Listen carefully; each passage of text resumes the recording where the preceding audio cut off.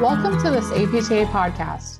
This podcast is brought to you by HPSO, APTA's insurance partner, who powers the APTA insurance program, providing members exclusive discounts and benefits designed for physical therapists and physical therapist assistants. To learn more, visit apta.org/NPTM. Welcome to this APTA podcast. Defining moment spotlights a particular moment, incident, or case that either led the writer to a career in physical therapy or confirmed why they chose to become a physical therapist or physical therapist assistant. This is the account, in his own words and voice, of Stephen Brantley, PT, DPT, of Architect Sports and Physical Therapy in Fort Wayne, South Carolina. We have all heard different advice about life's defining moments. After all, it's the very topic of this podcast. For me, I believe we define the moment. The moment does not define us. When I experienced one of these moments as a DPT student, it was the hard work that came after that truly set the course of my career. I've always enjoyed sports, but from a young age, I began helping out on the family farm that my father worked at in his spare time. In high school, I waited tables and worked in retail, which did not afford me much time for organized sports, yet it was always something I loved. Over the years, many of my family members received physical therapist services for various injuries and conditions, and this is what sparked my desire to become a physical therapist. Taking care of athletes and helping others recover seemed like the next logical step in my career. Physical therapy is the second career for me, and one that did not come easy. I graduated from the University of North Carolina at Charlotte with a double bachelor's degree in mass communication and psychology. This led to the opportunity to be a publicity stunt guy for a nationally syndicated radio morning show right out of college. But this turned out to be more of a job than a career, and I ended up working in my family's dental prosthetic business.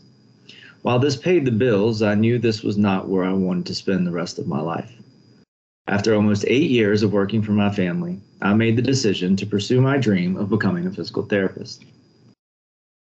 My wife and I began discussing the different options that made the most sense for our family, which at the time included 2 small children, a 4-year-old boy and a 5-year-old girl, now 9 and 10. We figured out a way to make it work and decided to take a leap of faith as a family.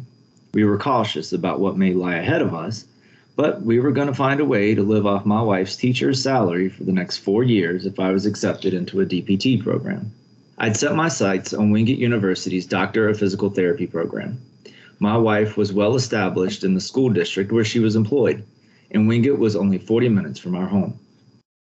I mistakenly thought that the toughest part of DPT school would be getting accepted into Wingate's program.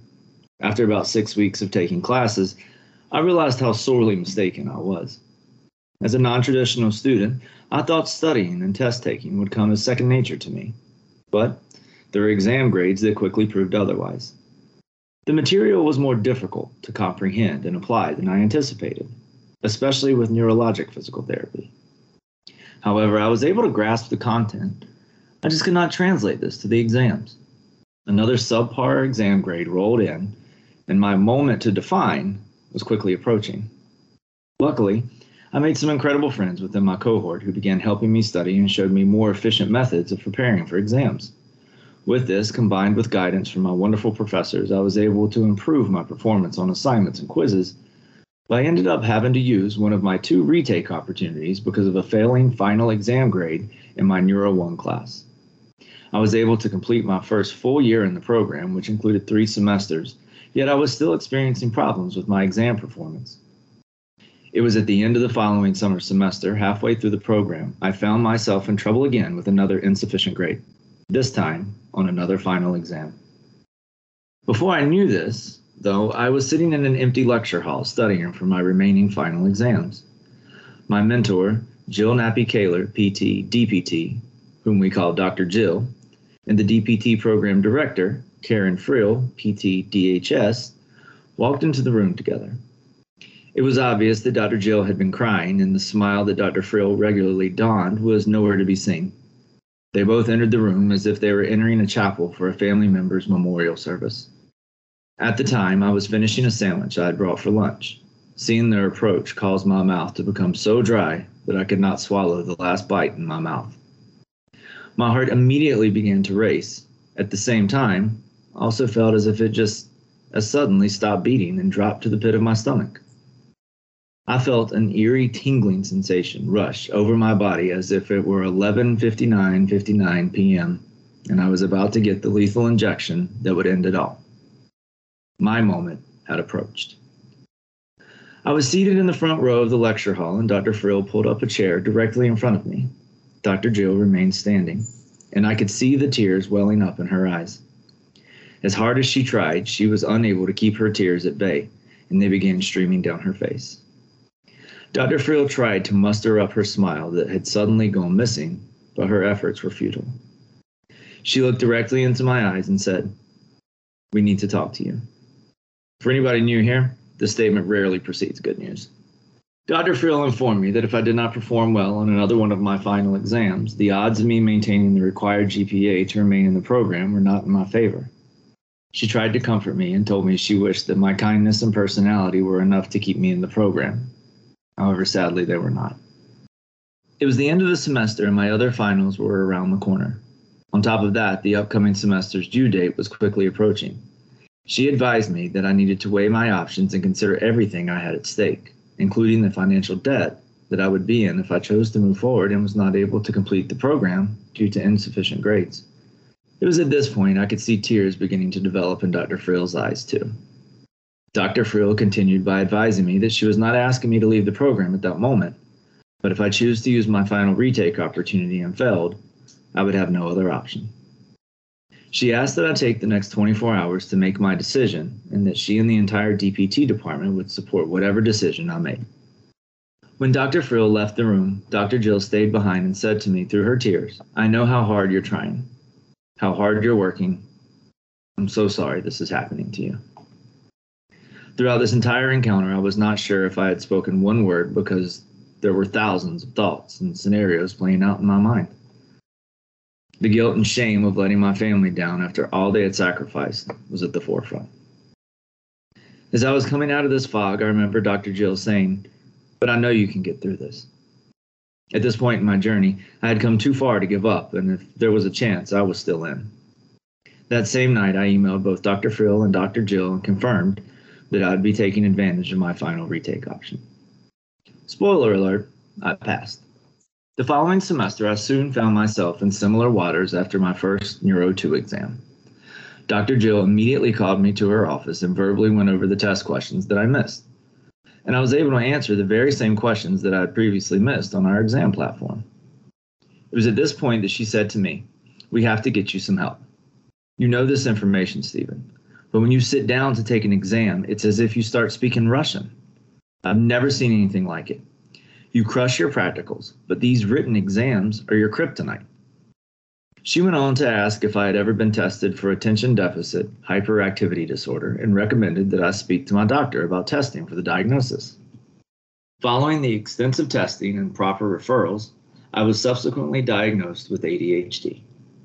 I was put in contact with counselors and prescribed medication to help me overcome an obstacle that I never recognized I was trying to overcome. It was at this time that I began taking advantage of my university's ADA accommodations for test taking at the school's academic resource center. Almost immediately, my test scores went up 2 letter grades. I'm not crediting the medication for the improved grades. I am crediting Dr. Jill for recognizing my potential and, more importantly, recognizing the need I could not recognize for myself. I'm grateful for her, Dr. Frill, and the entire Wingate DPT family for their support and for not giving up on me.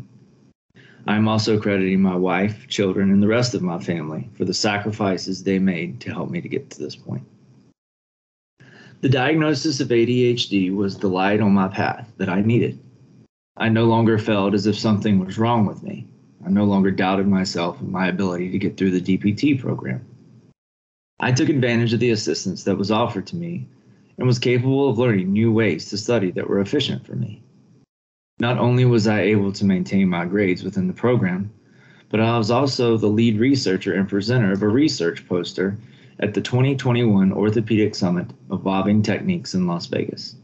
My path was no longer dark and uncertain. I graduated from Wingate University in December 2022. and immediately began working for Architect Sports and Physical Therapy in Charlotte, North Carolina metropolitan area. I am currently treating young athletes at the high school and collegiate levels at our clinic in Fort Mill, South Carolina. I am also completing further research pertaining to Sever's disease. I now understand the phrase, do what you love and you'll never work a day in your life.